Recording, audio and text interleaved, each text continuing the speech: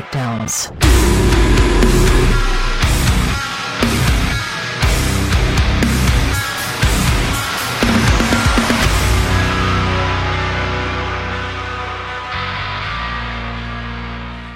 Welcome back to the Chill Sounds and Breakdowns podcast. We are on episode 94, and I'm a little starstruck right now because I've been following this person for actually quite a while, and this new project is absolutely insanely great and awesome. But today we have Kristen Hope from Daedric. How are you doing today? I'm great. Thank you for having me on. Absolutely. Thank you for stopping by. Honestly, like I've been following you since Aesop was the first thing that I first heard.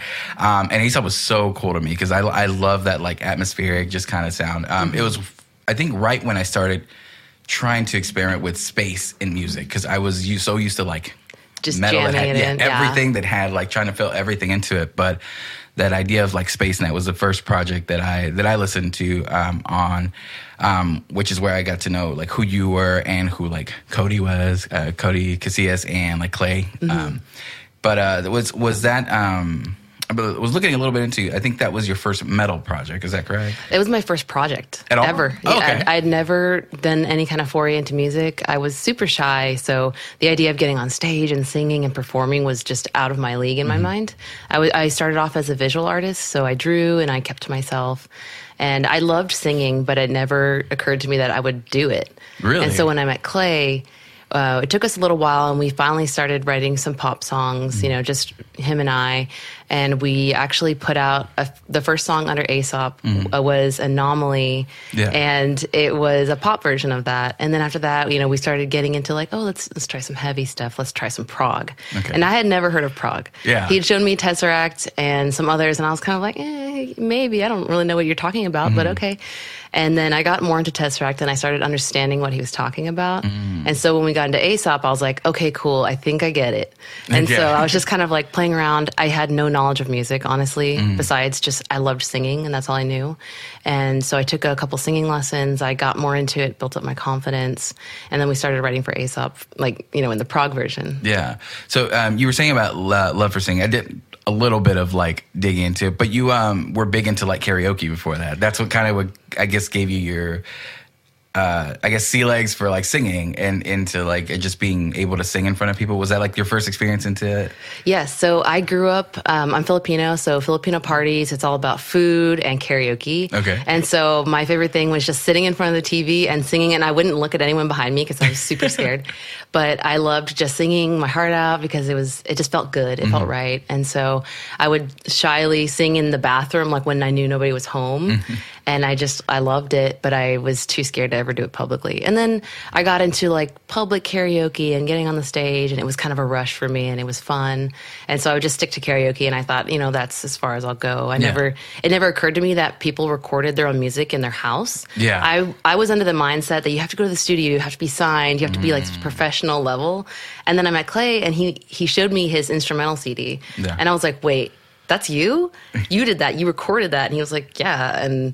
And so, you know, that blew my mind. And then I understood that people were making music at just, you know, any level now. Yeah. Yeah. The availability of just like being able to produce your own things at home is exponentially increased like over the years. But like now, it's almost like everybody who is making music needs to have that, like, so you can capture like ideas like as quickly as you can. And just, one thing I think you mentioned in an interview that I was seeing is that for people to get better at singing is like to actually like record yourself and put yourself out there and stuff like that. But putting that in the public eye is a little intimidating sometimes. But being able to do it at home and just like recording over and over and you listening to like, okay, that's what I sound like. Because I don't know, in my experience, when I was a vocalist, is translating the fact of like what I think I sound like to what I actually sound like is an interesting like transition to realize like, oh, this is my actual voice, and learning how to manage like what your voice is capable of.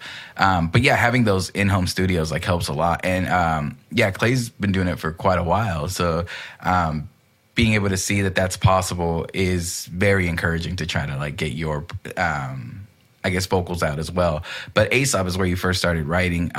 Did you? I know with singing you've been singing forever, but then how about writing? How was your first like introduction like to writing? How was that? So when I was in high school, and I was in, my formative emo years of, I'm in my feelings and I have them all angsty, I would write a cappella songs and I would just write lyrics and I would memorize the melody and I would go to my school's empty hallway and I would sing it and pretend I had this song. It was very Evanescence-like, if you can imagine.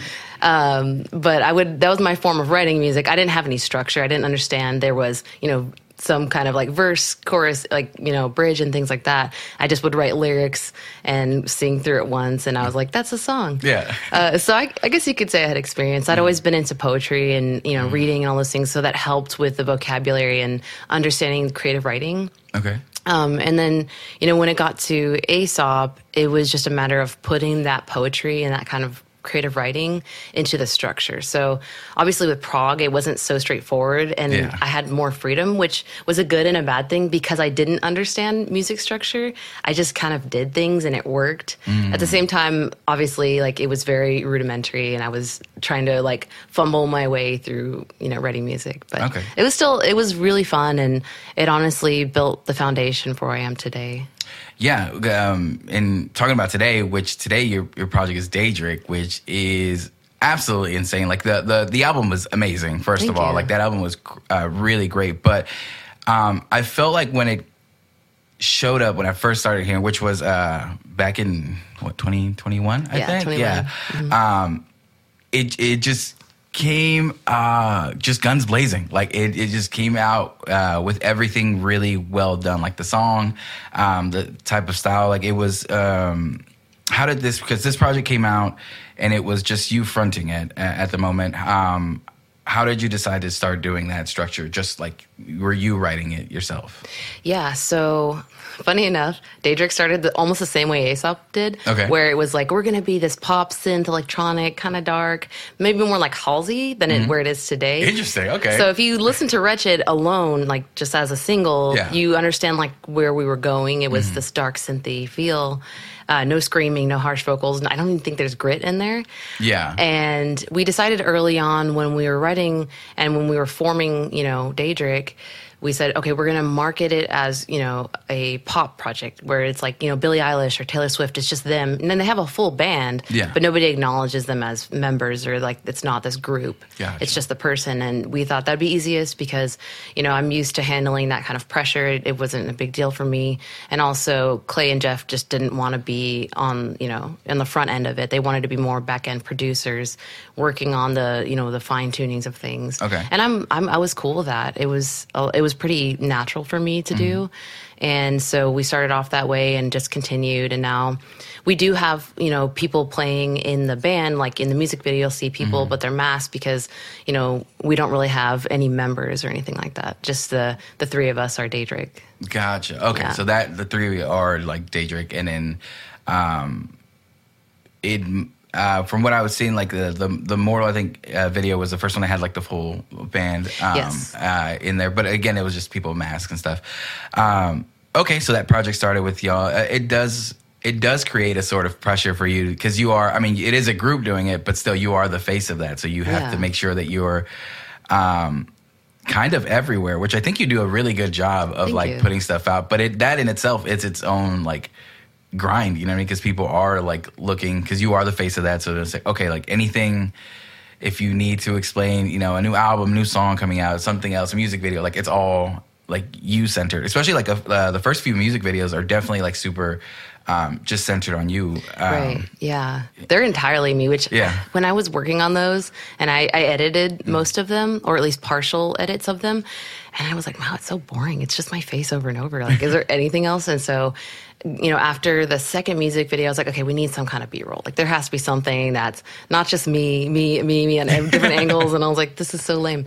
So I filmed the second one myself in my house, and I had this concept of bringing in books and this whole like visceral imagery, and it kind of broke it up. And I think that paved the way for opening up for like storylines and narratives that didn't involve me. Now, Dawnbreaker was just me, but like five versions of me, which is funny. And that was extraordinarily challenging. Retrospectively, I kind of wish we had hired actors to play those, but we didn't have the budget for it. Gotcha. So, we just went in and I was doing costume changes left and right, back and forth, and it was insane. Yeah. But it was really fun, and it was just, I don't know. It's the creative part of that is like the coolest thing to me. I love acting. I love singing. Like all the things that I can do within that sphere is just really fun for me. So that was one of the things I was going to bring up is, do you have some sort of like background in like acting or even like dance choreography? Because some of the like just the movements and like the way you, I don't know, your facial expressions and everything just seem really like tightened up, like they've been worked on. You know what I mean? Like it just feels natural. It doesn't feel like out of place in any of the music videos. So I wanted to see if like that was something that maybe you had in your background. Yeah, so I actually grew up dancing. It was something my mom forced me into, and I did love it. And then I didn't stay in it super long, but I was in all the things. I was in ballet, tap, jazz, and gymnastics all at once. It would be like a full day of that. Oh my God. And so it's something I kept with me, and I always just loved dancing. So I got into like freestyle dancing. I would take, bachata. I would take hip hop classes, and just for fun. But I've always loved dancing and just moving. I never really did any acting, but I always wanted to. Oh, okay. So it was something where, when I'm watching back the footage and editing, I'm saying, okay, I wish I had expressed myself more, because in real life, I actually am not super expressive. Okay. I have the RBF, the classic one. So like right now, even I'm like, okay, hold your face so you don't look pissed. Like I don't want to look pissed. And so I work on it, every day. And especially when we're doing music videos, I'm very cognizant of, okay, what is my face doing? Because I know later I'm going to look at it and say, oh, I didn't do enough. Because, on camera, you have to kind of overact for it to show up.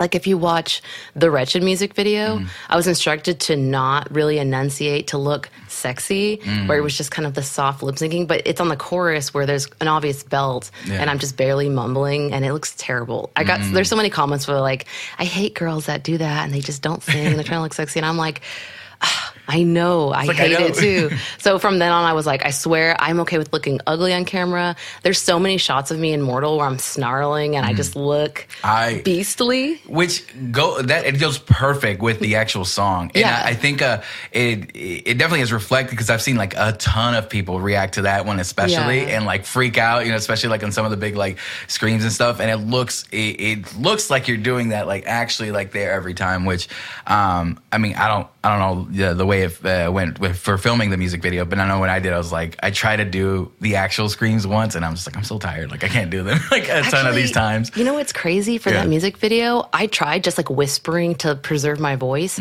and I found that it was making me more tired, so I just started screaming. Really? So I actually was screaming for that one, and I don't know how I did it for the whole day, and I was like, I'm fine, because when I was whispering up, I started feeling that exhaustion, and like I felt the strain in my voice, and I'm like, you know what, I'm just gonna scream, like F it, I'm gonna go for it.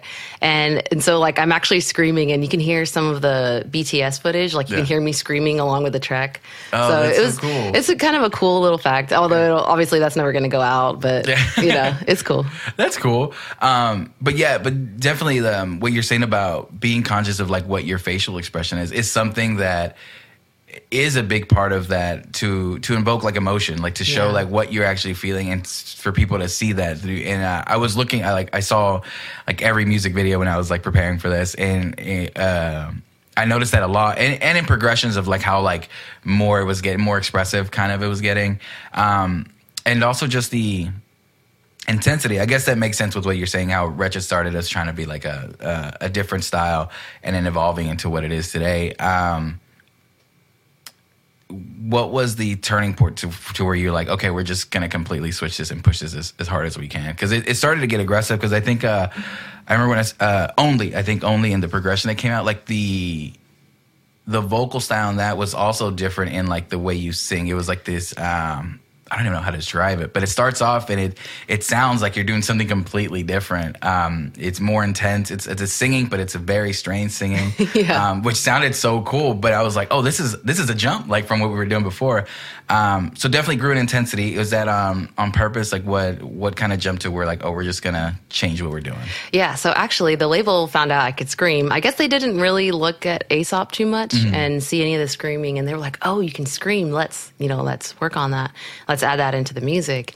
And so I was like, you know what, all right, let's do it. And so we did, I had been doing some reels with screaming like that, and with Jeff and Clay, they're like, let's work it in, maybe just some things in the background. So I think in Sepulchre, there's a little background stuff there with some harsher things, but Only is where we really pushed it. And that's where we tried to be experimental in the intro, which has mixed reviews. And I myself am on the fence. I'm like, really? It's really hard to hear sometimes, but I'm like, I know what we were going for. Yeah. So it's like, I don't know. It's definitely like a super high strain. Yeah, I liked it a lot. Yeah, when it definitely threw me off for a second, but I'm like, this is actually really cool when you look at the range of like what went into like what was before and what that is. No, I liked it a lot. Thank you.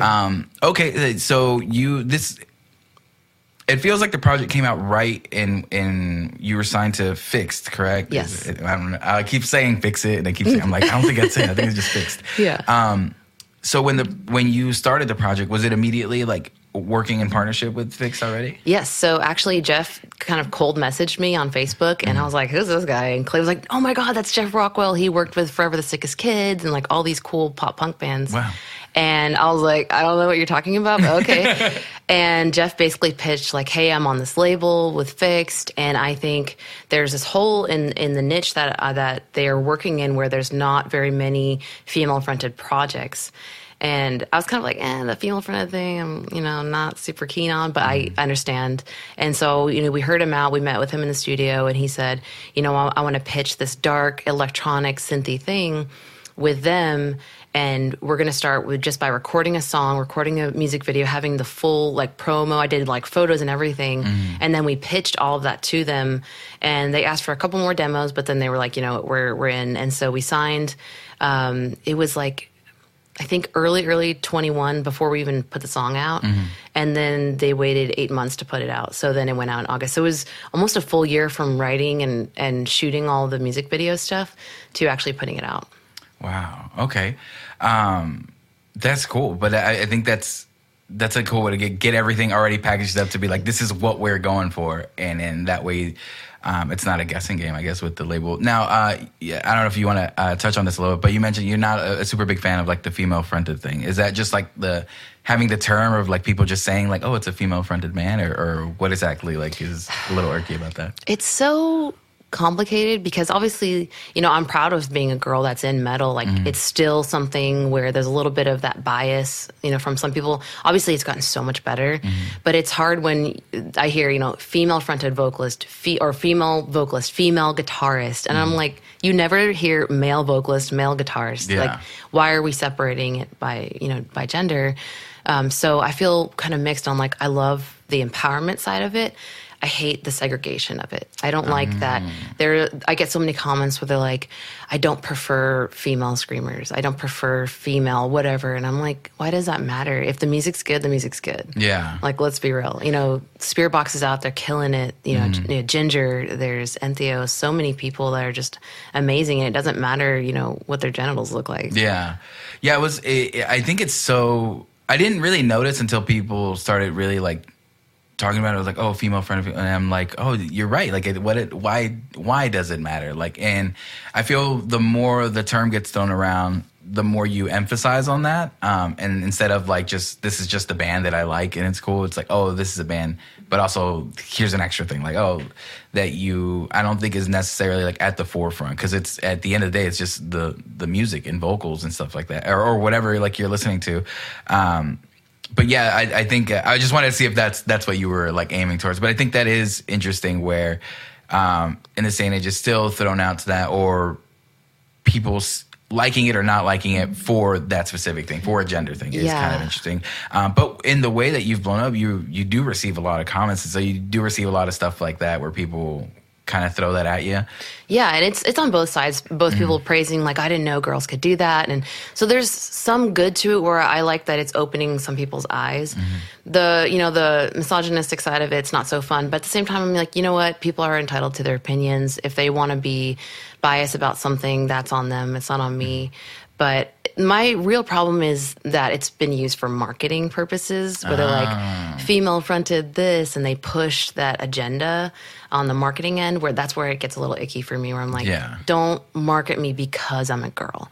Like, market me because I'm really good at what I do. Yeah. Because I've worked really hard for this, not, I'm a girl with boobs and, Yeah. Yeah, that, I guess that is where it would feel kind of a little gross, even where it's like, oh, it's just being marked instead of like, you're working hard, and this is like, you have not only talent but also you've persevered and just consistency and like putting out stuff. Like I said, with one of the things that's evident with your with Daedric is that there's so much work being done, like at all times. Like, you're just not even in the form of just like content putting out, but the way you put out your music, your videos, you are very heavily involved in actually like a lot of the musical production, which when you were saying that you were into kind of like the visual aspect of it before you started anything with music, you were, drawing and doing stuff like that. That makes sense to why you're, I guess, drawn to the actual visual aspect of putting out like music as well.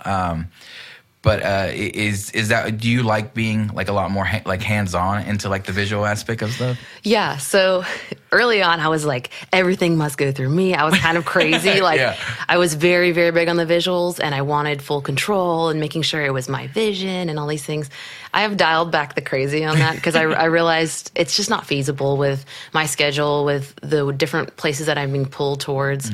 My energy needs to go towards the actual music more so than the visuals. And we've established that, our standards and our branding and things like that. So that's helped a lot.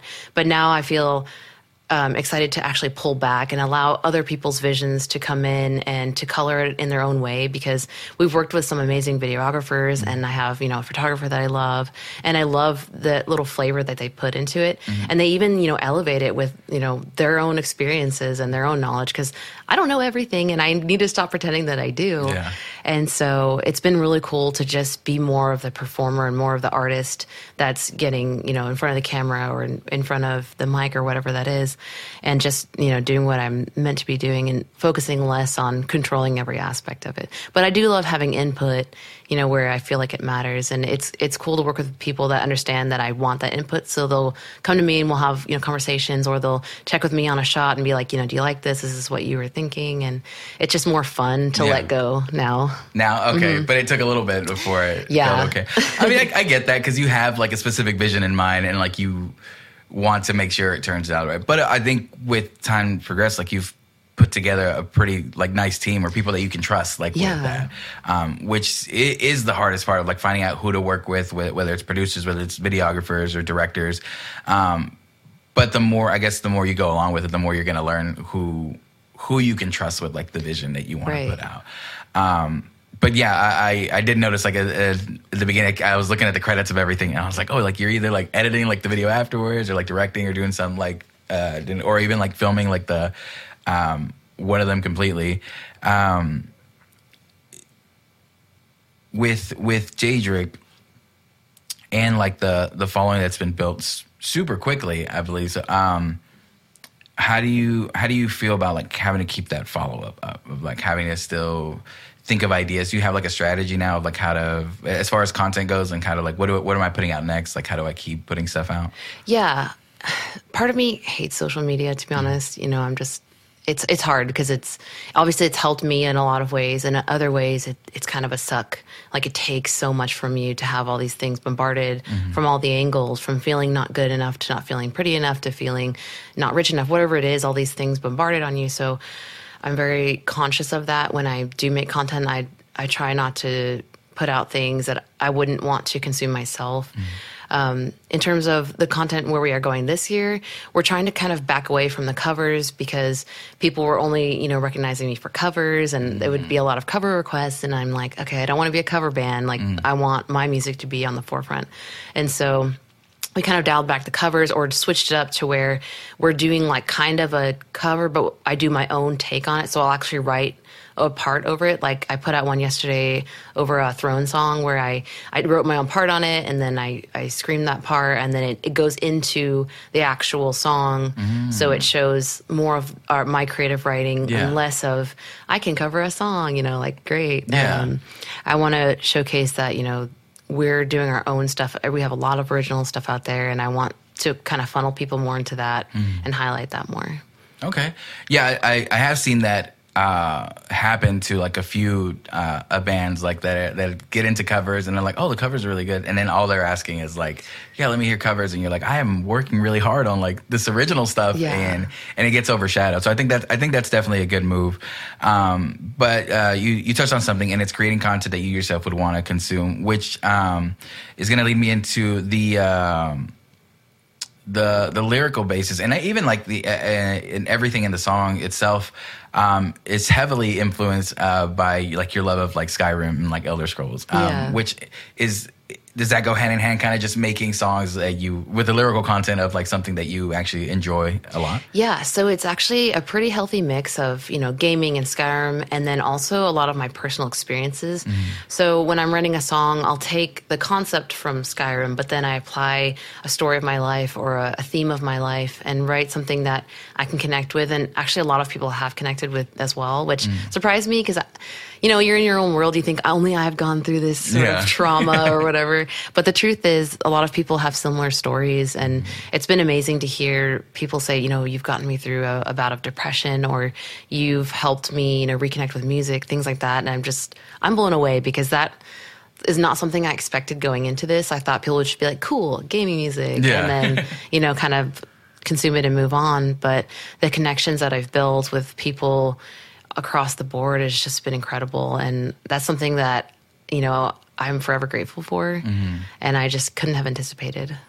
Yeah, you touched on it, and it's absolutely right. When stuff is happening to you, like the most traumatic times in your life, you always think you're alone. And then I guess that's why people always encourage like for you to talk to people or put it out. But I think music is one of the ways that I've connected with and realized that I'm like, oh, that like a lot of people feel the way that I do. You know what I mean? It's you're not alone. And then in your case with putting out your music and getting to get that feedback, like kind of right back, because like people are like easy to comment stuff like that, or even message you or send you messages and be like, hey, this did this for me.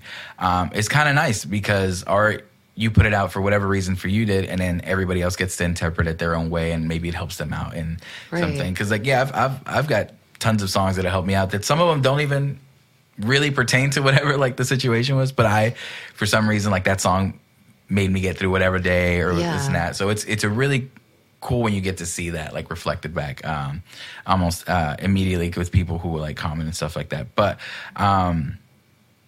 as far as music, you just put out the album, so you just put out Mortal. What's the reception been so far for you? Overwhelmingly positive. I was expecting a good mix of, people being like, this is the worst thing I've ever heard. No, maybe not that. Or just like, having more heavy critique because it was our first album. Mm-hmm. The way it came together was a little bit unorthodox. It wasn't like we had the whole album written and then we were ready to go. It was kind of written a little bit at a time. And then we did have a chunk of time where we wrote a majority towards the end. So it ended up being more cohesive than I thought. But I was surprised at all of the magazine reviews and all the people that, I went and talked to, and they were like, oh, it's amazing and this and that. And I'm like, wow, I was expecting a little more of like, it could have been better, but good job on your debut kind of thing. But no, it's been really nice. And I like that we have, a bigger catalog now, because when Wretched came out, it was a single and everyone was like, where's the rest? Where's the other songs? And I'm like, I'm working on it, I promise. It's a lot to get songs out there because, you have the actual writing process, all the supporting materials like music videos, promo photos, all those things. And then you have to have a release schedule. So it's usually, 4 to 6 weeks from when you're done. You submit to the label, or if you're doing it yourself, like DistroKid, it's great to have that lead time because then you can market it and you can promote it to actual Spotify curators or Apple curators, whoever you have for playlisting, and it just takes time. So it's a huge undertaking to prepare for that. Yeah, like the release like schedule is super important. Like I've seen with several like bands that release, because there is the itch, I think, as an artist to just want to put like something out, especially when you write something you love. It's like, oh, I need people to hear this. But then the reality is like, how do you keep them listening to that, or keep that relevant, or or remind them that it's coming out? When I've had stuff that just drops, and I'm just like, oh, that was coming out. Like I had like no idea, But yeah, I think that would be definitely one of like the really challenging parts to putting it, and also just thinking of stuff to put out with it. Yeah. Must be intense. Yeah, we usually create some kind of campaign around it. You know, for the 115 cover that we did do last year, I wanted to create stuff around the actual game and things that were kind of quirky that we did for the song. You know, some of like that high scream, kind of showcasing that. And that ended up blowing up more than I thought it would. And it was cool to think of like little skits here and there. And sometimes the skits make me cringe, but at the same time, like they're kind of fun to do at the same time. So I just kind of get through them, and then afterwards, like, it's fine. I just let it go. It's part of the, you know, practicing acting and things like that. And it's trying to create content that doesn't get boring. Because if I just did performance reel after performance reel of like different sections of the song, it'd be like, I might as well have just played the whole song for you. Yeah. And so it's cool to think about little like funny things to do. Like I just filmed a music video with Logan Young, and that was fun. And he actually came up and stayed with us, and we filmed real content for that next day to promote the actual song when it's time. So we have all the stuff backlogged, and that's really helped us a lot, is just having a bunch of ideas. And even if you don't film it all in one day, just having the ideas written down, so whenever you have time to film them, you can do that and have enough pieces of content to really promote it in different ways, you know, whether that's silly skits, whether that's performance stuff, whether it's showcasing the music video or just talking about it. Like, there's so many different ways now to promote your music in your own way. Yeah, definitely. I think you're doing the right thing as far as like getting a variety of stuff. One thing, it's good for whoever's, you know, consuming that is like, oh, there's different stuff coming out. But also for you, it keeps it interesting for you. You keep doing different things to promote it. And hopefully it's stuff that you like doing. You're saying some of them make you cringe. I watched the twin interview one. I don't know why I laughed so hard at like that. Like, it was like Office style. Yeah, I love the way that was filmed, and then just like some of the stuff where like the cereal like on everywhere, like just I was like, oh my god, like that's dirty. Like, yeah, a lot of that was actually Joe's idea. It was because we had done that crossover between Evanescence and Linkin Park. Yeah, and I just filmed both sides, and Clay was like, just put your hair up and wear a sweater so it looks like kind of a different person, but obviously it's me. Yeah. But so many people thought it was like my twin or just some other girl. Oh, really? Like so many, to where it was out of hand, and we were like, okay, this is silly. Yeah. So then Jeff had this great idea to do an Office style interview where it's both twins talking, and they're talking about each other and how like one is like so bubbly and happy, and the other one's like, F it all. Like, I hate everything. Yeah, the cuts back and forth were great. Like, literally, when from one talking to the other, I'm like, oh, that's so... yeah, so it's very... that stuff's fun for me. Like, getting to play extremely, like, different characters that are just opposite was just so fun. And it's funny because I'm actually pretty much both of them. Like, there's times where I'm bubbly and happy and nice, and there's times where I'm like... You know, I don't know if you're allowed to cuss on here, but I'm just like, fuck you.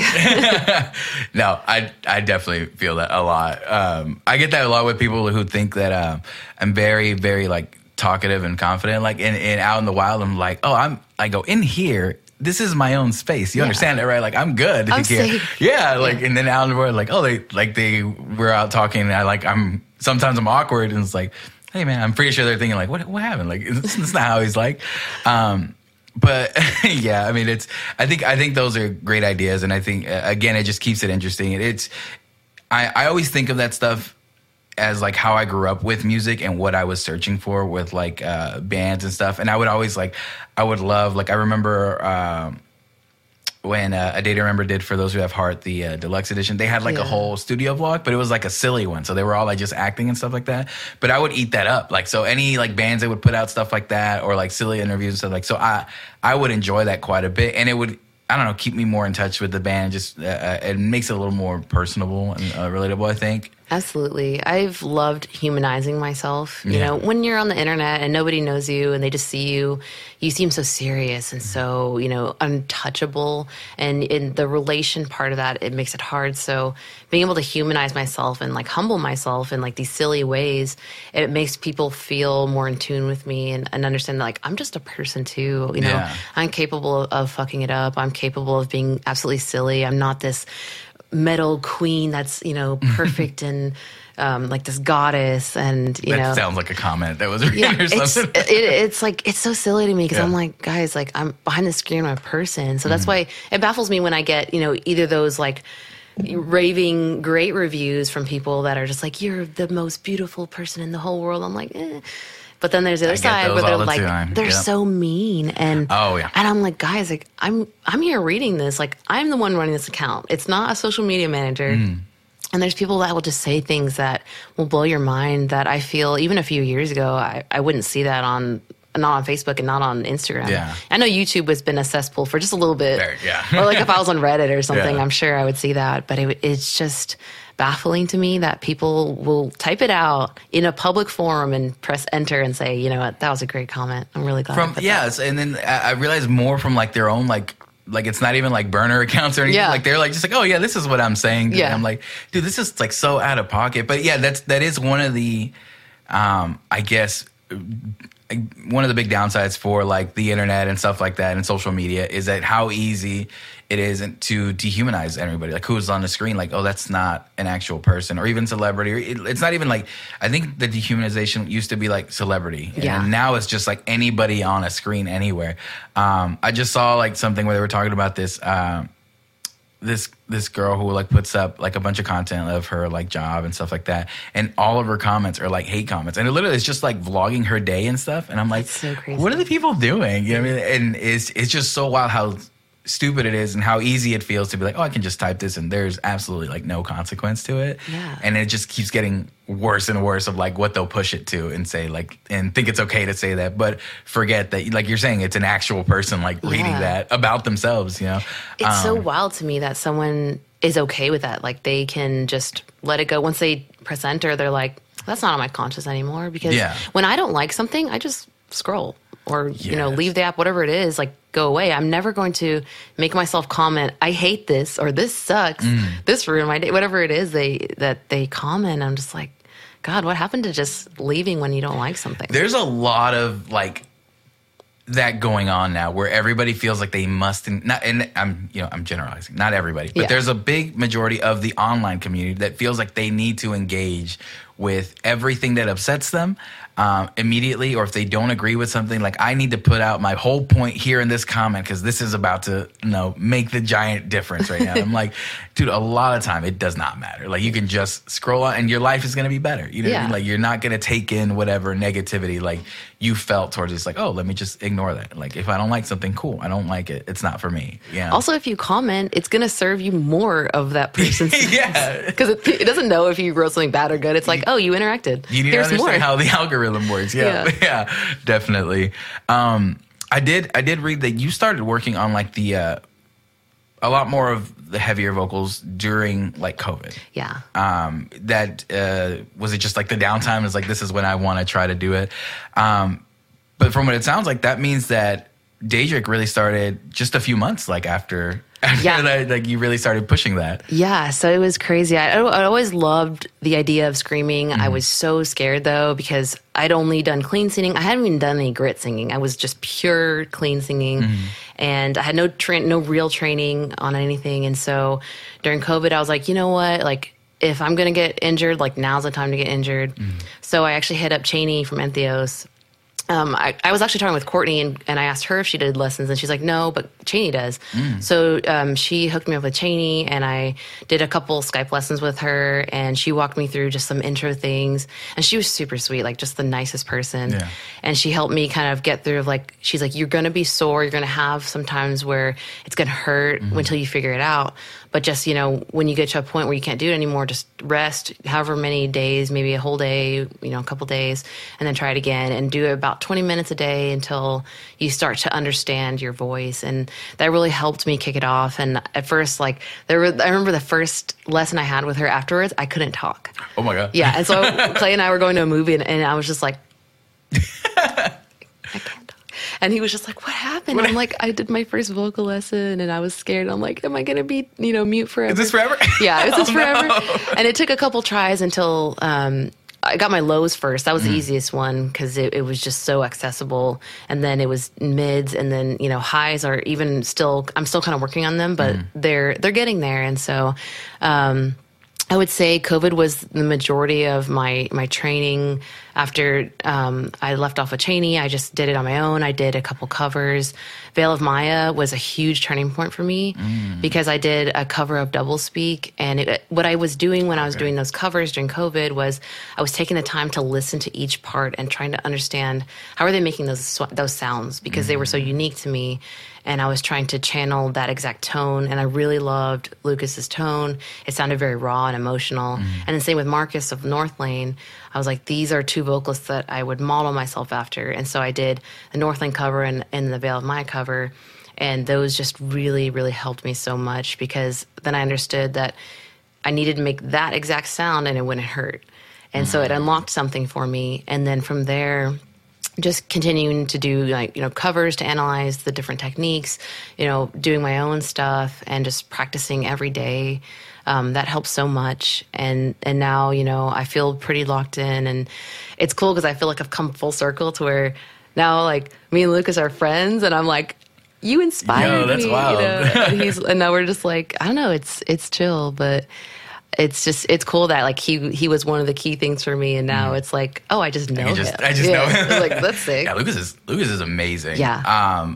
I think actually I had never really gotten into Veil of Maya until Lucas joined the band, and I think I heard Mika for the first time, and I'm just like, I was like, the song was amazing, but the fact that I've always been a fan of the split of singing and screaming, and just how great like he was. I'm just like, this is great. And then I saw them at Tomcats of all places, like a really small venue, and just hearing him, like being able to hear like his vocals like perfectly. I'm just like, this is amazing. Like, so I definitely see how he's like one of those like inspiring people, especially like for someone who also runs the balance of like singing and screaming, which like you were saying, like you were scared of like really focusing on screaming because of like what it might do to your singing voice. But I mean, you obviously like put in the work to figure out like how not to damage that. Yeah. As far as like right up until now, it's been an online project. Is there any like ideas of maybe taking it, actually getting a full band and maybe taking it out and touring it a little bit? Yeah. Actually, we have been working really hard over the holiday break to build the LLC and kind of the behind the scenes things that you need in order to take it live in a way that's, feasible. And so we've been doing a lot of that back end work there to get in touch with booking managers and things like that to start to pitch us to different tours and different, areas to play. And so I'm really excited. I'm really, really hoping that we can kick it off before the fall. Okay. I don't know how long things take. Honestly, I'm a little bit out of the loop on that. But Clay's been handling it, and he's starting to talk with the people and get us hooked up with some really awesome agents. And I'm hoping that we can get some really cool shows going soon. Yeah, because the more like I listen to the album and stuff, I'm like, this would sound like amazing like live. It's just like I didn't know if the plan was to keep it just like an internet thing, or to plan to eventually tour. Especially since you've played in a band, and I feel like there would be like an itch to be like, oh, I want to do this in front of people again. Yeah, no, it's so funny when we started this project. I was like, I just want to be a studio project. I never want to do live things again. And as time's gone on, I feel that urge now to like perform, and I love it. I love, when we do the reels, I force Clay to make them live takes because I can't stand if it looks lip synced. The overdub, It drives me insane, and only on myself. Like, I'm not going out there being like, oh yeah, they're lip syncing. Yeah. Like, I'm not going to do that, but I feel a certain sense of pride. I don't know what it is, but I get really excited when I'm like, that was a live take. I look crazy as hell. Like, I don't always look good. Like, sometimes my face gets red and like my veins pop out and stuff, and I look insane. But I'm like, you know what? Like, that was live. Yeah. And I did that. And I do that not only for my own pride or ego, whatever you want to call it, but also so that I can practice for doing it live, on stage. I want to be ready. I want to be ready to go through the vocal stamina of having to do a whole run. Like the one I did yesterday, that was really hard. Because when I wrote the part, I didn't think about breathing because I'm stupid. So I was like, I didn't think about breathing. So I was like on the ground after. I was like, Clay, please tell me that was good enough. How many, was that just one, or was it? It was my third take. Oh my gosh. So then after that, he was like, you know what, this is great. It sounds good. It's not, the cool thing is like, they don't have to be perfect, because I know when I go up there on stage, I'm not going to just nail every single note. I'm going to have to kind of dodge a few or take a few breaths and come in when I'm ready. But to be able to do those reels, which are like at least a minute straight, sometimes a minute and a half of singing or screaming or both, it's cool to be able to do that and say, like, I can do that much. How much more is it to do a full song? And then you get a couple minutes of break and then next song. It shouldn't be too hard. And with the way that we wrote Daedric songs, they aren't as intense as some of the reels I'm doing. Yeah. Maybe Mortal, maybe a little bit. Although there's a lot of soft singing, so that helps a lot. But to rest there, yeah. Yeah. I think making them live takes just, I think the essence of why like you do that. The authenticity is something that I think more people are drawn, whether they think about it or they don't. At least from what I can tell with people, and I know what I can tell with myself, if I can see that it doesn't feel fake or like perfected in a way where I'm like, oh, this, everything got done. So where it feels inorganic, it kind of puts me off of the thing a little bit, a tiny bit with stuff. But when you see those like just real authentic like moments, I think it draws you more. Again, adds more of like a human aspect to the person. Like, and which makes it even cooler. It's like, oh, that is just a person, but they're doing this really like cool thing right now. And I think it just adds a bigger level of like admiration and just like respect for like the art. So I think that's really cool that's like a focus that you do. But yeah, it is super intense. I've definitely never been on tour. I've just played shows, and I remember figuring out, like, from the first show I ever played, like, where I was like, I wrote these songs. I can do them. Like, we've practiced them. But then playing a live show and realizing that if I don't control, like, my adrenaline or issue, like, I'm done by, like, song 2 because I've just been, like, running around and jumping. I'm like, okay, like, so I need to figure that out, too. Like, I was too excited. Or how to do, or like, oh, I can do this screaming part, but can I do it and then sing right after and then go back and be like, oh, God, the balance, like, is intense. And then on tour, you have the added thing where you have to do it day after day. Yeah. But yeah, that's why, like, when I talk to, like, most of the people who, like, do tours, like, yeah, sometimes, like, the next day, like, if we have a day off, like, I'm not talking. Or, like, even after, like, on the road, and it's like, yeah, I just have to kind of shut up, like, until I get there. Because, like, you have the vocal rest thing. Like, I never understood that when I first started, like, listening to bands. Like, oh, yeah, they're on vocal. Because I think someone told me once, like, oh, they're not coming out because they're on vocal rest right now. I'm like, what is that? He's like, oh, they just don't talk. And I'm like, that's the hardest thing. Because you want to be social. Like, you're there to meet people and, like, go around in, different places that you've never been to. So it's incredibly hard to just be like, I have to be antisocial. Yeah. Because if you're standing there silent and someone's talking at you and they're like, why aren't you engaging? You come off like an asshole. And you're like, what do I do? So it's kind of a lose-lose for vocalists. Yeah. I've definitely had that happen. I think most people that I've run into, like, they've have like a little bit of time where they'll talk to people and be like, all right, I gotta bail, like, be out. One thing I just remembered, the funny thing is, before COVID, the last show I ever went to was an Aesop show. Oh, actually. Really? Yeah, it was the one in an RIP Gas Monkey. Was it the CD release? Yeah, that was the last show that I ever went to before, like, the shutdown or whatever. That was just a random fact that just popped into my head. It just threw me off. But the authenticity in everything, I think, in like music. That's why, like, I like that what you're writing about, you're using something you love to, also translate into your own experiences. That is you. Like, that's what you actually enjoy, and you can tell just by the care that you've taken into, like, the release of everything. Even like some of the like the wardrobe stuff that you get, like the armor stuff, things like that, the attention to detail just shows like how much like you actually enjoy like all that stuff, at least from an outsider perspective looking in, which is really cool. And I think that's a big draw into when people like an artist or like somebody. It's like, oh, are you enjoying like what you? I've had a lot of run-ins with bands that I've been like, oh, I don't think that's my thing. But then I see them having the time of their life, like playing a set, and I'm just like, I love this like so much, like. But I think that's a really big deal, and I like that you actually take initiative to do that. Yeah. So 2024 might have some live shows or some touring. What else do you have planned this year? Anything you're trying to focus on? Second album is probably going to release this year as well. Okay. We're going with a different approach this time, not just writing a couple singles. We're going to try to write at least half of it before we begin to release anything. But I think we might have all of it done. I actually have about 5 songs written. Wow. Don't tell the label. Don't know. I'm just kidding. They'll probably say We'll bleep it out. Yeah. No, it's cool. They know but I'm so stingy about sharing with them because I want it to feel ready enough to where when we get the critiques back, it's not like, they're like, you know what, this is not really there yet. I'm like, it's a demo. Yeah. But, I'm trying to get enough material out there so that we can actually cut songs and really curate the list this time, because we only worked with what we had last time and it turned out great and I'm really proud of it. But this time I really want to take the time to be more specific and be more selective on this and be willing to throw things in the trash or even just put it on a back burner. Maybe it goes on a deluxe release or something like that. Yeah. But, just being more careful and more strategic about how I'm writing. And I want to make sure that I'm pushing the extremes. That's kind of my goal on this album, is going even heavier and also going even softer, where it needs to be, and not being afraid to experiment with different genres and different, styles of things. Yeah.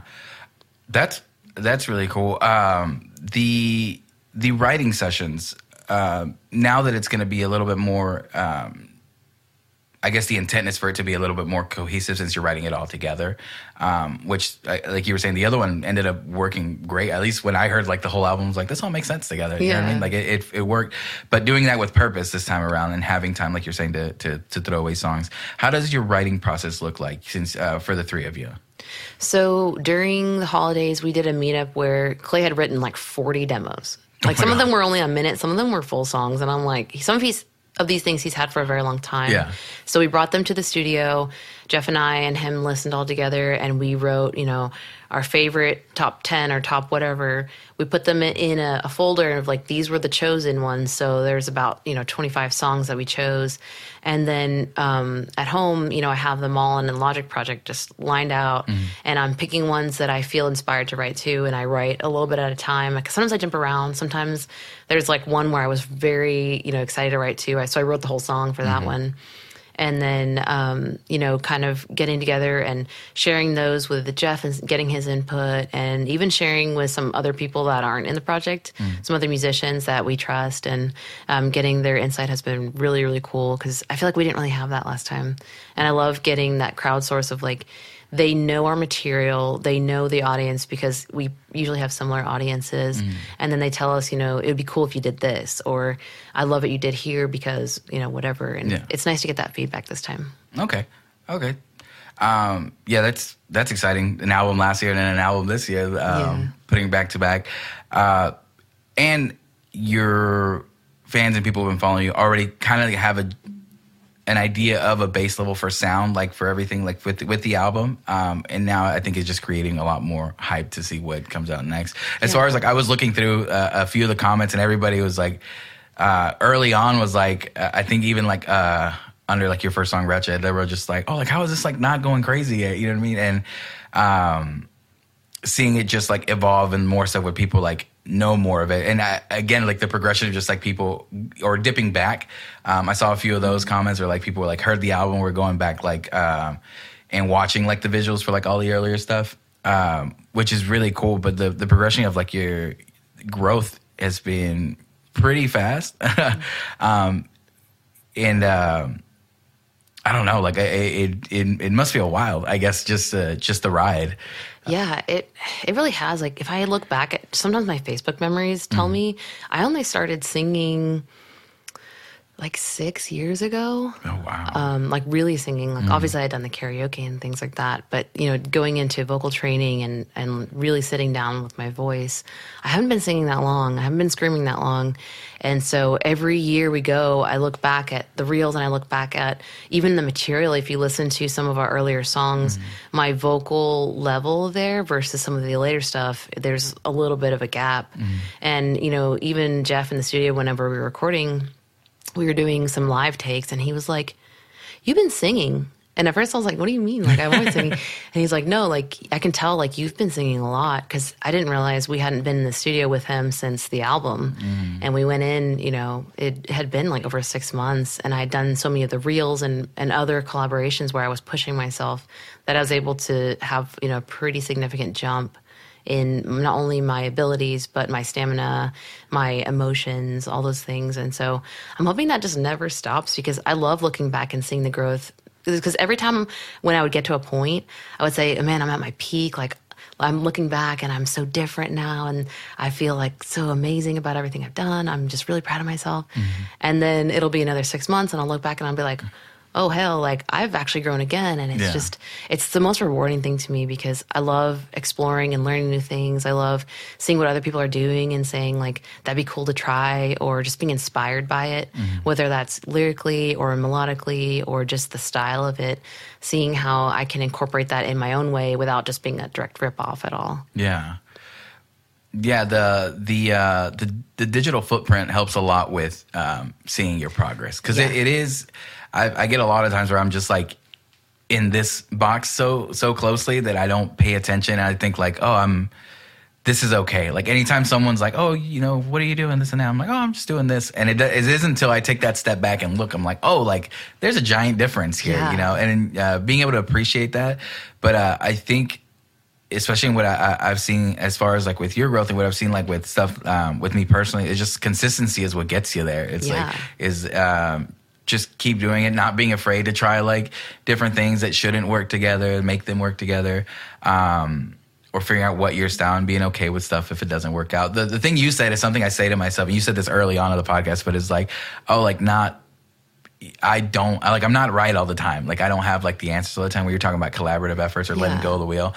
That is something that I have to like stop myself and think about as well too. It's like, it's the collaborative efforts help me just build more, like being open to like other ideas. Right. And you've done a lot of collaborations that I've seen and working with other people. The coolest one, the Tulip collab for the Thriller video. Yeah, that was that fun. Production was crazy. And it was just at like some abandoned house, like out in, I was trying to read where it was, somewhere in Texas, but I can't remember the name of the city. It's near Stephenville. What was it called? Was it the G? Gordon. Yeah, Gordon, Texas. That's right. So Ashley and Colin of Tulip, they own some property out there. They're planning to eventually build something, I guess. But right now it's just some land. So we filmed the graveyard scene there. And the guitar solo was up on a rock out there. And then there's a little town that's not too far from their land. That's Gordon, Texas. And it's the smallest place I've ever been. And I grew up in a small town. And mine was run down. Like all the shops were always closed. It was like full of dust from like the 50s. Oh, wow. And this was like a step further. Oh, my God. It was like, there was like haunted houses, like old gas stations, like everything was super old timey. It just looked like something got frozen in time. Wow. But then the people still lived there. And so it was wild to just go there and film. And the people were coming out. They're like, nothing happens in this town. And I'm like, oh my God, you guys need to go when you graduate high school. Because it was like high schoolers and stuff. And they're like, we've never seen anything like this. And they were taking photos with us, which I was like, that's so goofy. But obviously if they grew up there, like they don't know. And we looked like a movie crew out there with all the stuff we rented. And so it was a lot of fun to go in that haunted house. It was really creepy. Yeah. There were dolls like face down on the ground and like broken glass. Oh my gosh. I want to say it used to be an antique shop maybe because they had these cases with things in them that it looks like someone just walked out one day and never came back. Oh, it was really wild. Oh my gosh. Yeah, I was like, this is a creepy house. Creepy. Well, it did the job though. Yeah, it looked cool though. Yeah, it looked awesome. I remember seeing that video and just like everything, like the choreography with like the dancers and stuff like that. The actual song itself, like how felt like it was. I guess it's showing a little bit more of like the creativity behind it. Using the screen for the narrator voice was like so smart. Like it just worked perfectly. Yeah. It's a really big production. But talking about that, like the people in a town that doesn't have like, for example, what we have like here in this like DFW area is insane for like. I don't know. I used to not think about it. I think about it now more of like the access that I have to the wide range of like music and just people. And food. Yeah. And just people like out in towns like that. Cause I forgot one time I went down to Acuña in Mexico right on the border, but I took like this back road. So it was all these small towns and literally like, I would drive 5 minutes and I'd be through the town. I'm like, oh, that's it. Like, that's all they have out here. And like you got to reverse to go back. I just like, I just crossed that. Let me go back right there. But yeah, seeing like kids who grew up without like that scene and figuring out like how to get it to them. So then I realized here, like if there's a tour coming by, for the most part, there'll be something I can go to pretty quickly. If it's not here, it's in Dallas or Denton, whatever. Like, it's not too far that I have to go through. Like, most tours stop by here. But being somewhere there and, like, and having to travel, like, to see some of these bands. I forget who, Noise Rock booked somebody, and somebody told us, like, oh, we drove 12 hours to get to the show, and we're just like, what? He's like, yeah, they don't ever, no one ever stops at our town, like, and nowhere near. Like, this was the closest one, and I'm like, wow. Can you imagine 12 hours? Yeah, it was nuts. I'm like, you must really love this band. Like, oh, you must be so bored. Yeah, true. I mean, if nothing's coming by your town, you might be. You know what I mean? That's cool though that they're willing to do that. Yeah. I do like that. That idea of, like, being such a, like, fan of something, just wanting to experience this. Because live, that's why I'm excited that you are planning to take this live, because live shows and live music has just been so influential, like, in my life. Just those experiences, like, seeing those bands for the first time, like, or seeing your favorite band for the first time or over and over again. Like, my girlfriend's favorite band is The Maine, and she saw them, like, 6 times last year, but, like, 2 of them were here. Like, everything was out of town and stuff like that. And for a little bit, I'm like, man, that's a lot of times to see your favorite band. But, like, my favorite band is Sleep Token. They just came last year, right? So I got to see them, and, like, I was just in my moment. I think I took out my phone for, like, a second, and I was going to record something. I was like, you know what? Never mind. I put it in my pocket. I'm like, I'm just going to be here. Yeah. And walking out of that, I'm, like, telling her, I was like, if this is how you feel every time you see your favorite band, I don't blame you, like, for wanting to see them as many times as possible. But that is moments that people get to have with your music, and I'm sure once you take it on tour, people will have those moments with you, which will be amazing, like, for those people, and will create more connections, like, with yourself, to bring people more to, like, your music again.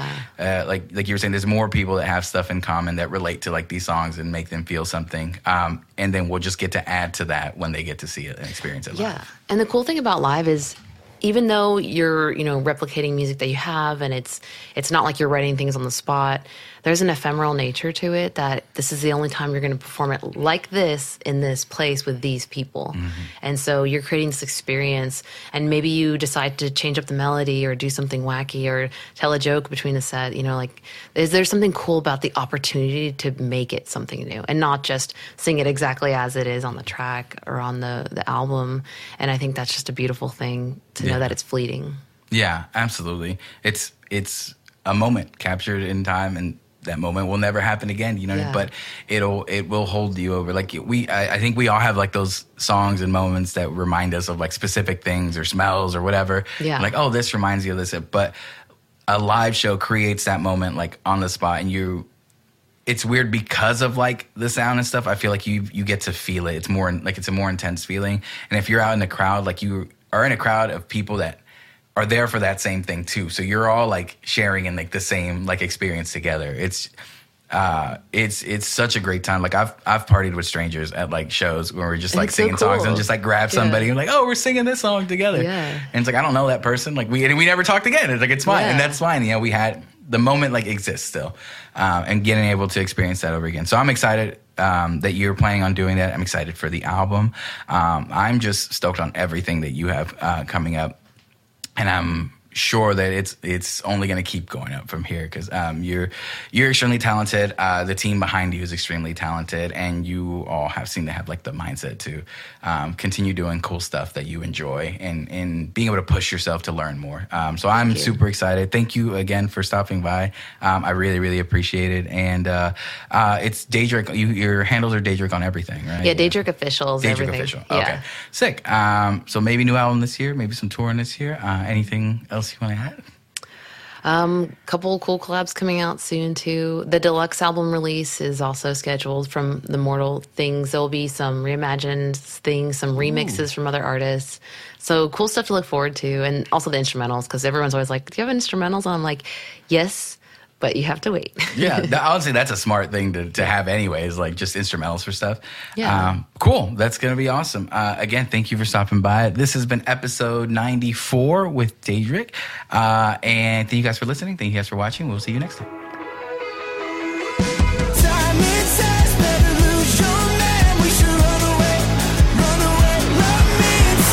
Sounds and breakdowns.